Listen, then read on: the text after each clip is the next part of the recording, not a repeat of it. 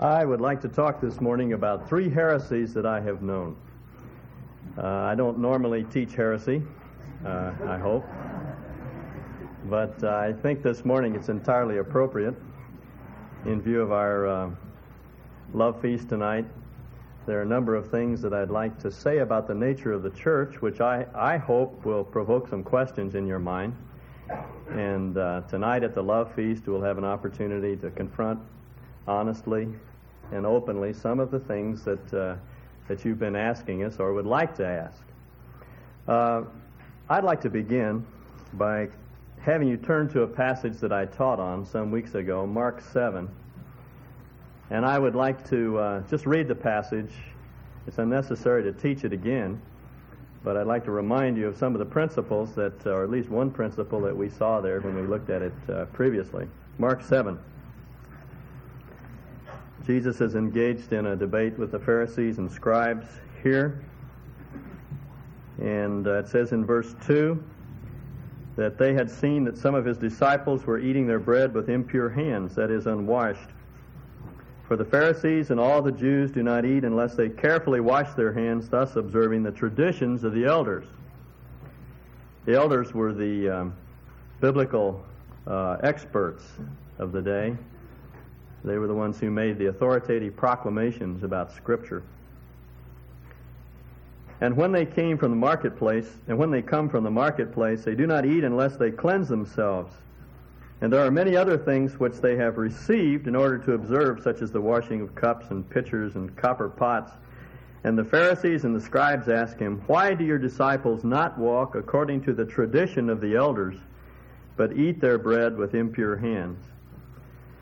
And he said to them, "Rightly did Isaiah prophesy of you hypocrites, as it is written, 'This people honors me with their lips, but their heart is far away from me. But in vain do they worship me, teaching as doctrines the precepts of men. Neglecting the commandment of God, you hold to the traditions of men.'" Now what he's saying in this passage is that it is possible for tradition to be heresy. Not all tradition is heretical. The older I get, the more I appreciate some of the traditions, which as a younger person I didn't have much use for. I'm beginning to see why people believe the way they do. But there are some traditions which are contrary to Scripture and which, if they're held to be authoritative, they are heresy. I have a friend who was asked to leave his church by his elders because of some action that he had taken that he felt was in line with Scripture. And the reason the elders gave, this didn't happen here in Boise, it was miles and miles away from here, so don't try to imagine who it might be. You don't know the person or the church. But the reason that the elders gave is because what he had done was contrary to their tradition as a church. And when he pointed out that tradition was contrary to Scripture, they said, "I don't care what Scripture says, we've always done it this way." Now that's heresy, you see. And that's the sort of thing we want to avoid. Now I'm not at all an analyst of current trends in the 20th century church, but there are three heresies in the church in general, the evangelical church, that we hold as sacred. And we need to examine them. And I'd like to suggest what I think is the correct biblical understanding of those principles. In each case, the biblical corrective is the same. The first heresy is that the church is a building. And this is one that's very deeply rooted and tenaciously clung to. The church is a building. We encourage it in our terminology. I said the other day, as I was leaving the house, it was late in the evening, and I had to run down to my office to pick something up, and one of my kids said, "Dad, where are you going?" And I said, "I'm going to the church." And without realizing it, I made a heretical statement, because this building is not the church. I was the only person down here. If there had been 2 or 3 believers down here, then it would have been legitimate to say I was going to the church. Because when 2 or 3 people meet around Christ's name, that's the church. But this building is not a church. It's just a building. We enshrine it in our signs. You know that we have a sign out in front that says Cole Community Church, and it's affixed to the building. Well, that sign is wrong. it ought to say, Cole Community Church meets here, because this building is not Cole Community Church. As a matter of fact, I'd like to ask one of you men who is a sign painter and can do it well to do something about our sign, because we're telling people the wrong thing. This building is not a church. People are the church. I've seen Sunday school materials that have a picture of a building on it with a caption that says, "This is the house of God." That's not the house of God. That's a building where the house of God meets, you see. And very carelessly we convey the wrong ideas. Have you ever said to your kids, if they're running around in the auditorium here, "Be quiet, this is God's house"? Well, it might be inappropriate to run around in this building. I've very often said to my kids, "Don't wrestle in the living room, go down to the family room." It's not because it's impious to wrestle in the family room, it's just improper. And it might be improper for children to play in this auditorium and to be noisy, but we ought to tell them, "Be quiet because you're tearing the place up or you're creating a disturbance," but not, "Be quiet because this is God's house." Because this isn't God's house. It's just a building.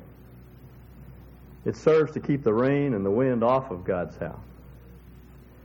Because the truth is, God's house is people. The church is people.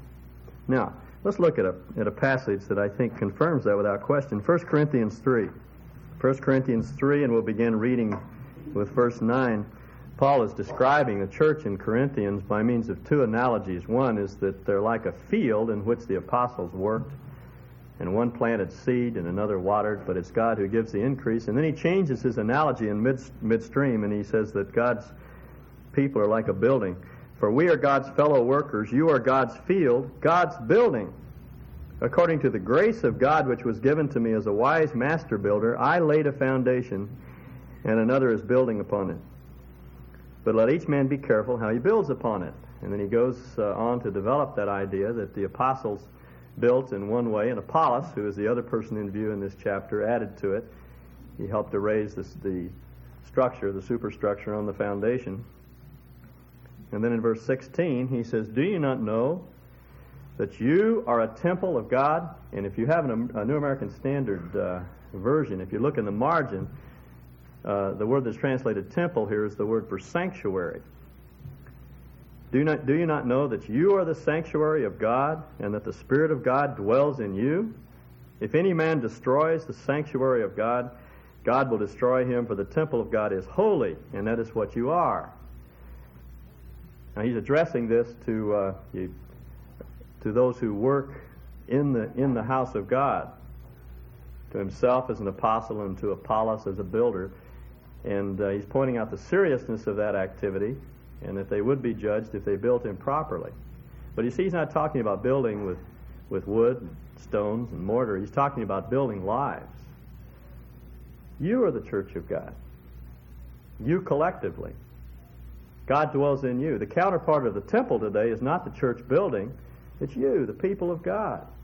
You are the sanctuary. This room is not the sanctuary. We should never refer to this room as the sanctuary. That's heresy.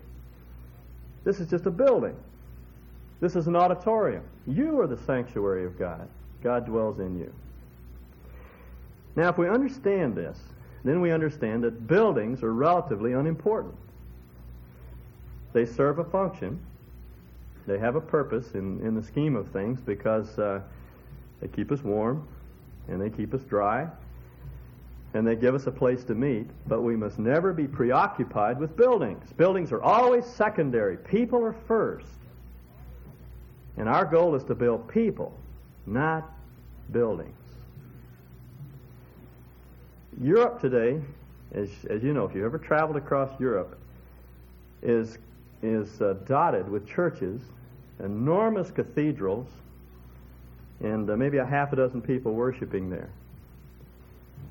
And those buildings, in my mind, stand as a monument to the impotence of the church. And we don't want to reproduce that error here. We don't want to put our time and energy and effort and money into building churches and buildings. We want to build people. Because people are as I've said before, God's most important product. That's where He's working. That ought to be the focus of our ministry. Now let me give a historical note here. As most of you know, we've been engaged for what seems like forever in a building program. I've only been here 6 months, but the building program stretches back for years. And as you know, we have some property out here at Ustick and Maple Grove. It's a prime piece of property, 32 acres of choice land on the corner of Ustick and Maple Grove. And that property today is worth perhaps twice what it was worth when it was bought. It's in an ideal location, and someday we hope to be able to build a building on that property. Secondly, as you know, we have drawings that the architects have completed.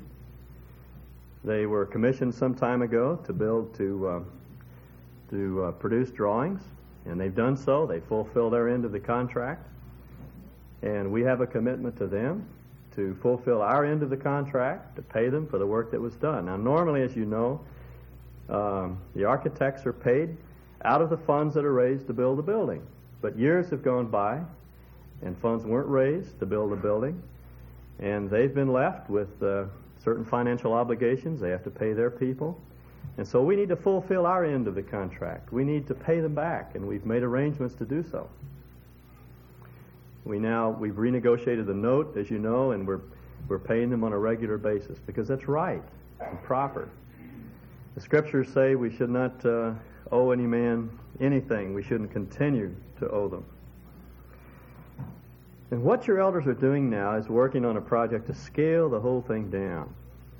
As you know, we plan to sell off part of the property, approximately half of it, because we don't need that amount of land. 32 acres is a lot of land. All you have to do is go out there and look at it, and you'll get some idea of what size that plot of ground is. It's enormous.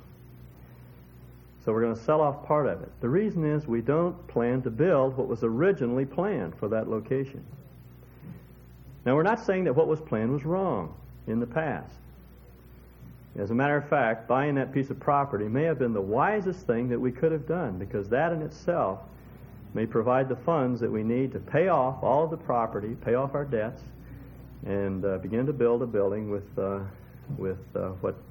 additional cash that we would gain from the sale of that land. So it was a good thing. It was God's provision. But our plan now is to go with a smaller structure, a multi-use type of structure, with a gymnasium that could be used for an auditorium on Sunday morning and also used for the school, a small office complex, and a Sunday school facility that could also be used for the school, so that we would get multiple use out of all of our facilities. That's our plan. But to keep it fairly small, and not to build on a large scale. Because the problem is when you begin to build on a large scale, then you have to justify the use of that building, and the building becomes an end in itself. You've got to have all of your meetings there, and everything begins to center around the church building. We don't want to do that. As we'll see in a moment, the church is the people out in the world, and that's where we want you to be. Not centering everything on a church building. The second heresy, as I see it, is that the church is clergy. That is, the church is the pastors. And I think that's observed most clearly in some of the titles that we give our pastors, and also the sort of ministry that we expect from the pastor is the counselor, the pastor is the teacher, the pastor is the senior executive of the church. He's sort of the leader and head man. If you turn to Matthew, the 23rd chapter, you get some idea of the Lord's attitude toward that adulation. Matthew 23. Then Jesus spoke to the multitudes and to his disciples, saying, "The scribes and Pharisees have seated themselves in the chair of Moses. Therefore all that they tell you do and observe, but do not do according to their deeds, for they say things and do not do them.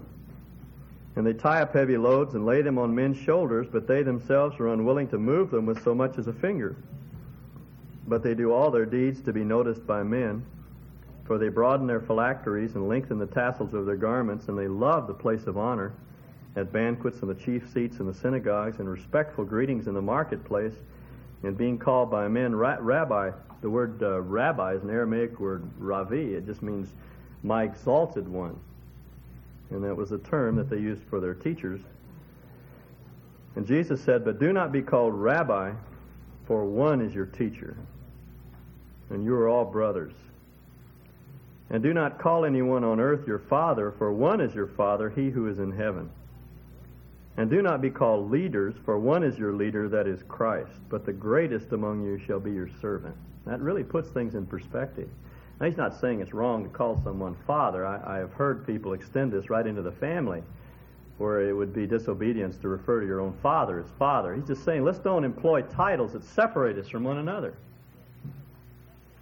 because we're all brothers. And no one has a place of honor that's above anyone else. We have one teacher, we have one Father, we have one leader, and that's the Lord Jesus. And we ought to avoid any titles that segregate us and separate us from one another and exalt certain people and give them more honor than anyone else has. That's what we need to avoid. And that's why we've talked about some of these titles like reverend and pastor and other terms that are used. Now, I don't object to being called pastor as long as we call all the elders pastor. Because, you see, they're all pastors. They're all shepherds. The church, you see, is people. Brothers. Now, the church does have pastors, as I say. They're elders. Turn to 1 Peter chapter 5, verse 1. Therefore I exalt the elders among you as your fellow heir and fellow elder, and witness of the sufferings of Christ, and a partaker also of the glory that is to be revealed. Shepherd the flock of God among you. Now, the verb here that's translated shepherd is the word from which we get our word pastor. Pastoral, has to do with shepherds and sheep. And a pastor is a shepherd. In the New Testament, the elder is the pastor. He says, I speak to you elders, pastor the flock. And he says the same thing in Acts 20, if you'd like to corroborate that in another portion of Scripture. He says to them, you are the shepherds of the flock. Shepherd the church of God that's among you. So shepherd the flock among you, not under compulsion, but voluntarily, according to the will of God, and not for sordid gain, but with eagerness. Nor yet as lording it over those allotted to your charge, but proving to be examples to the flock. That's the church. And when the chief shepherd appears, you will receive the unfading crown of glory. Now, the chief shepherd here is not Peter, and it's not the senior pastor, it's the Lord. That's the only chief shepherd in the church, is the Lord Jesus. And all the rest of us are just sheep. With a few exceptions, there are some who are designated as shepherds.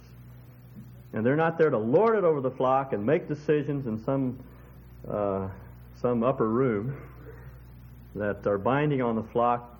They are to serve the flock and to care for them and provide for their needs. Now, the New Testament does point out that there are some elders that were paid for their teaching. They were set aside for that purpose.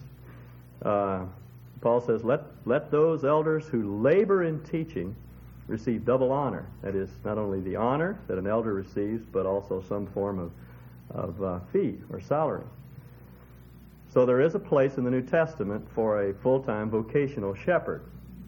And these would be your pastoral staff, as we refer to them. These people you know well. But it also includes all the elders, because they all have honor, and one is not to be exalted above another. That's the picture that we have in the New Testament. Now, the function of elders is to equip the saints to do the work of the ministry. Turn to Ephesians chapter 4. I dislike having to turn back and forth through the New Testament, as you know. I just like to expound a passage, but I'd like for you to see some of these passages and understand that these ideas are based on Scripture. Ephesians 4. Paul writes in verse 11, and he gave some as apostles, and some as prophets, and some as evangelists, and some as pastors and teachers. Those are elders. For the equipping of the saints for the work of service to the building up of the body of Christ. You see, the function of your elders is to help you grow up. to full maturity in Christ. Their purpose is not to do the work of the ministry, but to equip you. You see how different that is from the traditional concept of a pastor who does it all. He does all the counseling, all the evangelizing, all the teaching, all the caring. And he robs the saints of the privilege of being involved in the ministry. You see, that's what God wants for you. He wants you to counsel and you to teach and evangelize and enter into the excitement of being engaged in what God is doing in the world. Our function is to teach you how to do those things. John Barnes and Jerry Burt, Olaf Wiederman, as you know, have an evangelism class on Sunday night. Two of those men are elders. Their purpose in having that class is to teach you how to share the gospel. Gary Merkel teaches a sort of an ABCs class for new Christians. His purpose is to help you get stable in your Christian life so you can begin to act as God wants you to act and lay hold of His resources. We have a women's class on Wednesday morning. We have a men's class. Other things that are going on. The purpose of all of these meetings is to equip you to be involved in what God's doing. And at the present time, we're working on a sort of parish plan, for lack of a better name, dividing up the city of Boise into geographical areas and assigning elders to each of these areas so that they can begin to shepherd you and care for you. So that instead of having 1 or 2 or even 5 pastors, you'll have 17 or 18 pastors who will be accessible to you in time of need. That, we believe, is the New Testament pattern. The third heresy is that the church is a program. And by that, we mean scheduled meetings. And this one, again, is deeply ingrained in our terminology. People ask us, what do you do at your church? And we say, well, we have a choir, and we have a women's class on Wednesday morning, and we meet at 9:30 and 11 o'clock in the morning, and see, we betray ourselves because we're thinking about meetings. We think of the church entirely in terms of meetings. There are other indications, I think. One is our tendency to evaluate things numerically. If a meeting has a lot of people, then that's a good meeting. In fact, the more, the better. If it's big, then it's successful. Size equals success. The interesting thing to me is that in the New Testament, numbers are very rarely mentioned. In fact, most of the meetings that you see in the New Testament are actually quite small. And if you evaluate Jesus' ministry numerically, then in terms of mere numbers, he was a failure. And so was Paul. Paul says at the end of his ministry, all who are in Asia have forsaken me. He didn't have anything to show for his years of ministry in Asia, in Turkey, if you evaluate his ministry solely in terms of numbers. The same would be true of Jeremiah. His congregation stoned him. That was how fierce they were in their rejection of his ministry. He didn't have anyone, you see. I once thought that a more workable standard would be to weigh people. And I wish I'd had the time to do it, because it would have made the story so much better. But I thought I would put a scale beside the front door. And as people walk in, we would record their weight, anonymously, of course. And then at the end of the meeting, we could announce that we had 2 tons of people.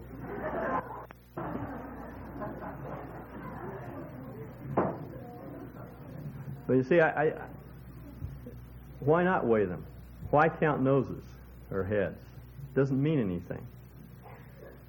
The number of people that accumulate or congregate doesn't mean anything in terms of what God is doing. Secondly, I think another indication of our preoccupation with programs is our tendency to pressure people to come to meetings. If the church is meetings, then you've got to have a lot of meetings. So much so that we involve people totally in meetings, and they don't even know their families, and they don't know their neighbors, and they have no time to get out into the world and be the church. And then we pressure people to attend. They have to be there. because numbers mean something. That's the sign of success in the church. So we put pressure on people to turn up every time the doors are open. But you see, the question we have to ask ourselves about every meeting is, am I being fed there? That's the criterion. Hebrews 10:25 says, don't forsake the assembling of yourselves together as the manner of some is, in order to encourage one another. That's the purpose of a meeting of the church, is to be taught the Scriptures and to be encouraged out of the Word, to go out into the world and live as God intends us to live there. And if a meeting doesn't accomplish that purpose, then don't come. As a matter of fact, one of the most spiritual things you may do some Sunday night is stay home and play with your kids. Not just show up here because you feel guilty if you don't. We don't want you to come to meetings on that basis. We want you to be fed. And the standard that we want to apply to any meeting is this really helping people? Or is it just a meeting? See? You've all seen that little bumper, on the seventh day the Lord went four-wheeling. And I sometimes think if he were incarnate today in Boise, he would probably go four-wheeling too on the seventh day. I don't blame you for going up into the mountains on Sunday morning. That's not wrong. You don't have to be here every Sunday morning.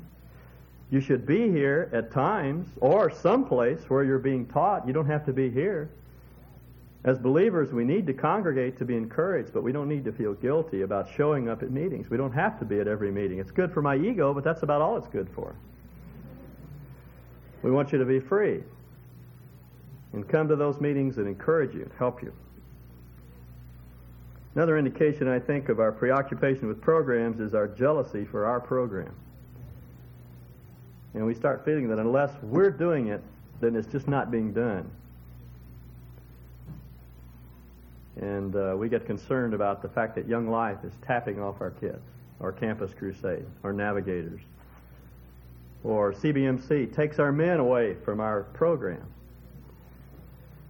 But you see, we ought to be thankful that God is working through all of these programs, Young Life, and Fellowship of Christian Athletes, Campus Crusade for Christ, Navigators, Bible Study Fellowship. All of these ministries have been raised up of God primarily because the church has failed to do the job, and we need to be involved in all of these areas of ministry as a church. But they're there, and they're reaching people, and we need to get excited about what they're doing. And if somebody goes into their program, praise the Lord. It's a great place to serve. And not be jealous because people aren't involved in our program. I've said from the first day I came that we need to be servants to the church in this area. It's wrong for us to sit and be taught and taught and taught until we're filled to hear with teaching. We need to get out into areas where people are not taught and begin to use our gifts and function there. I have some good friends, Ben and Elaine Tyson, that came up from the Bay Area just shortly before I did. And boy, they're a neat couple. Many of you know them. And I'd love to have them in this church. But you know what they said? We're not going to go to your church.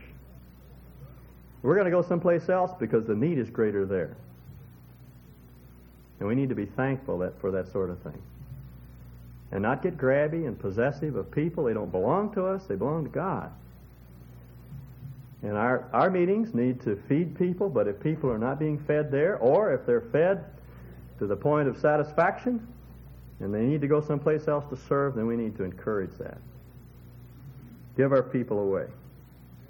Because the church is not a building. The church is not a program. The church is people. People in action. That's what you see in the book of Acts.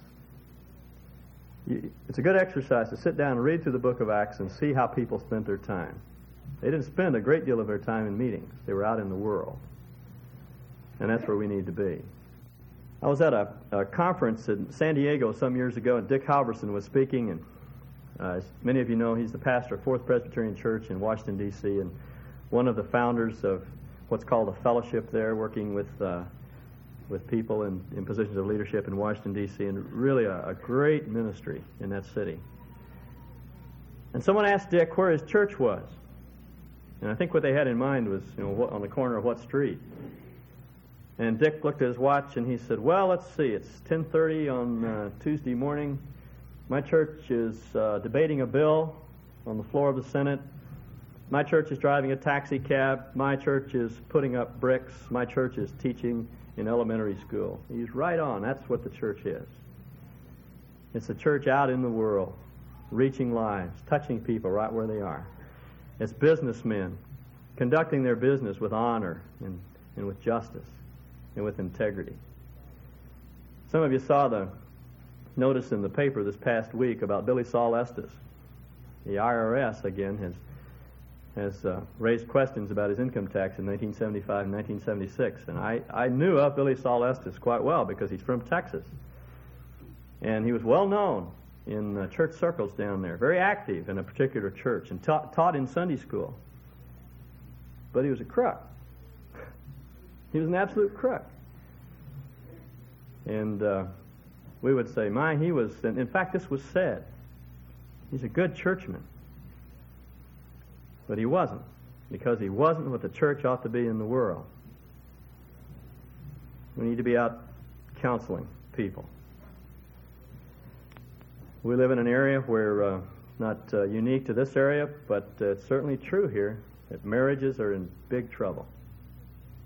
And those of you who have learned by God's grace how to have the right kind of relationship with one another, you need to be out helping others in your neighborhood who are struggling. And sharing the gospel, discipling people, caring for people.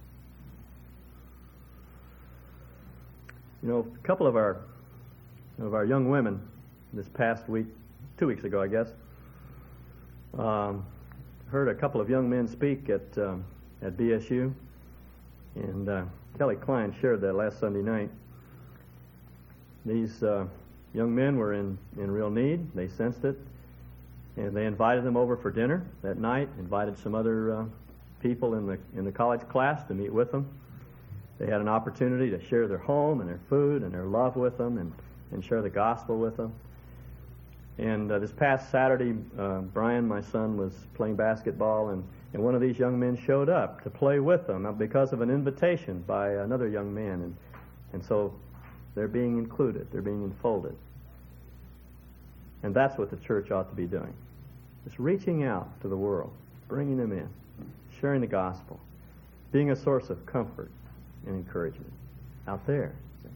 We meet here to be strengthened and encouraged, taught. We go out there to be the church.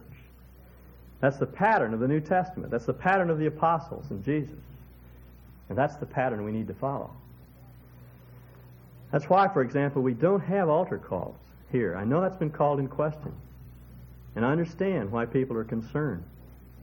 It's not because we as elders don't have a concern for people outside of Christ. We do.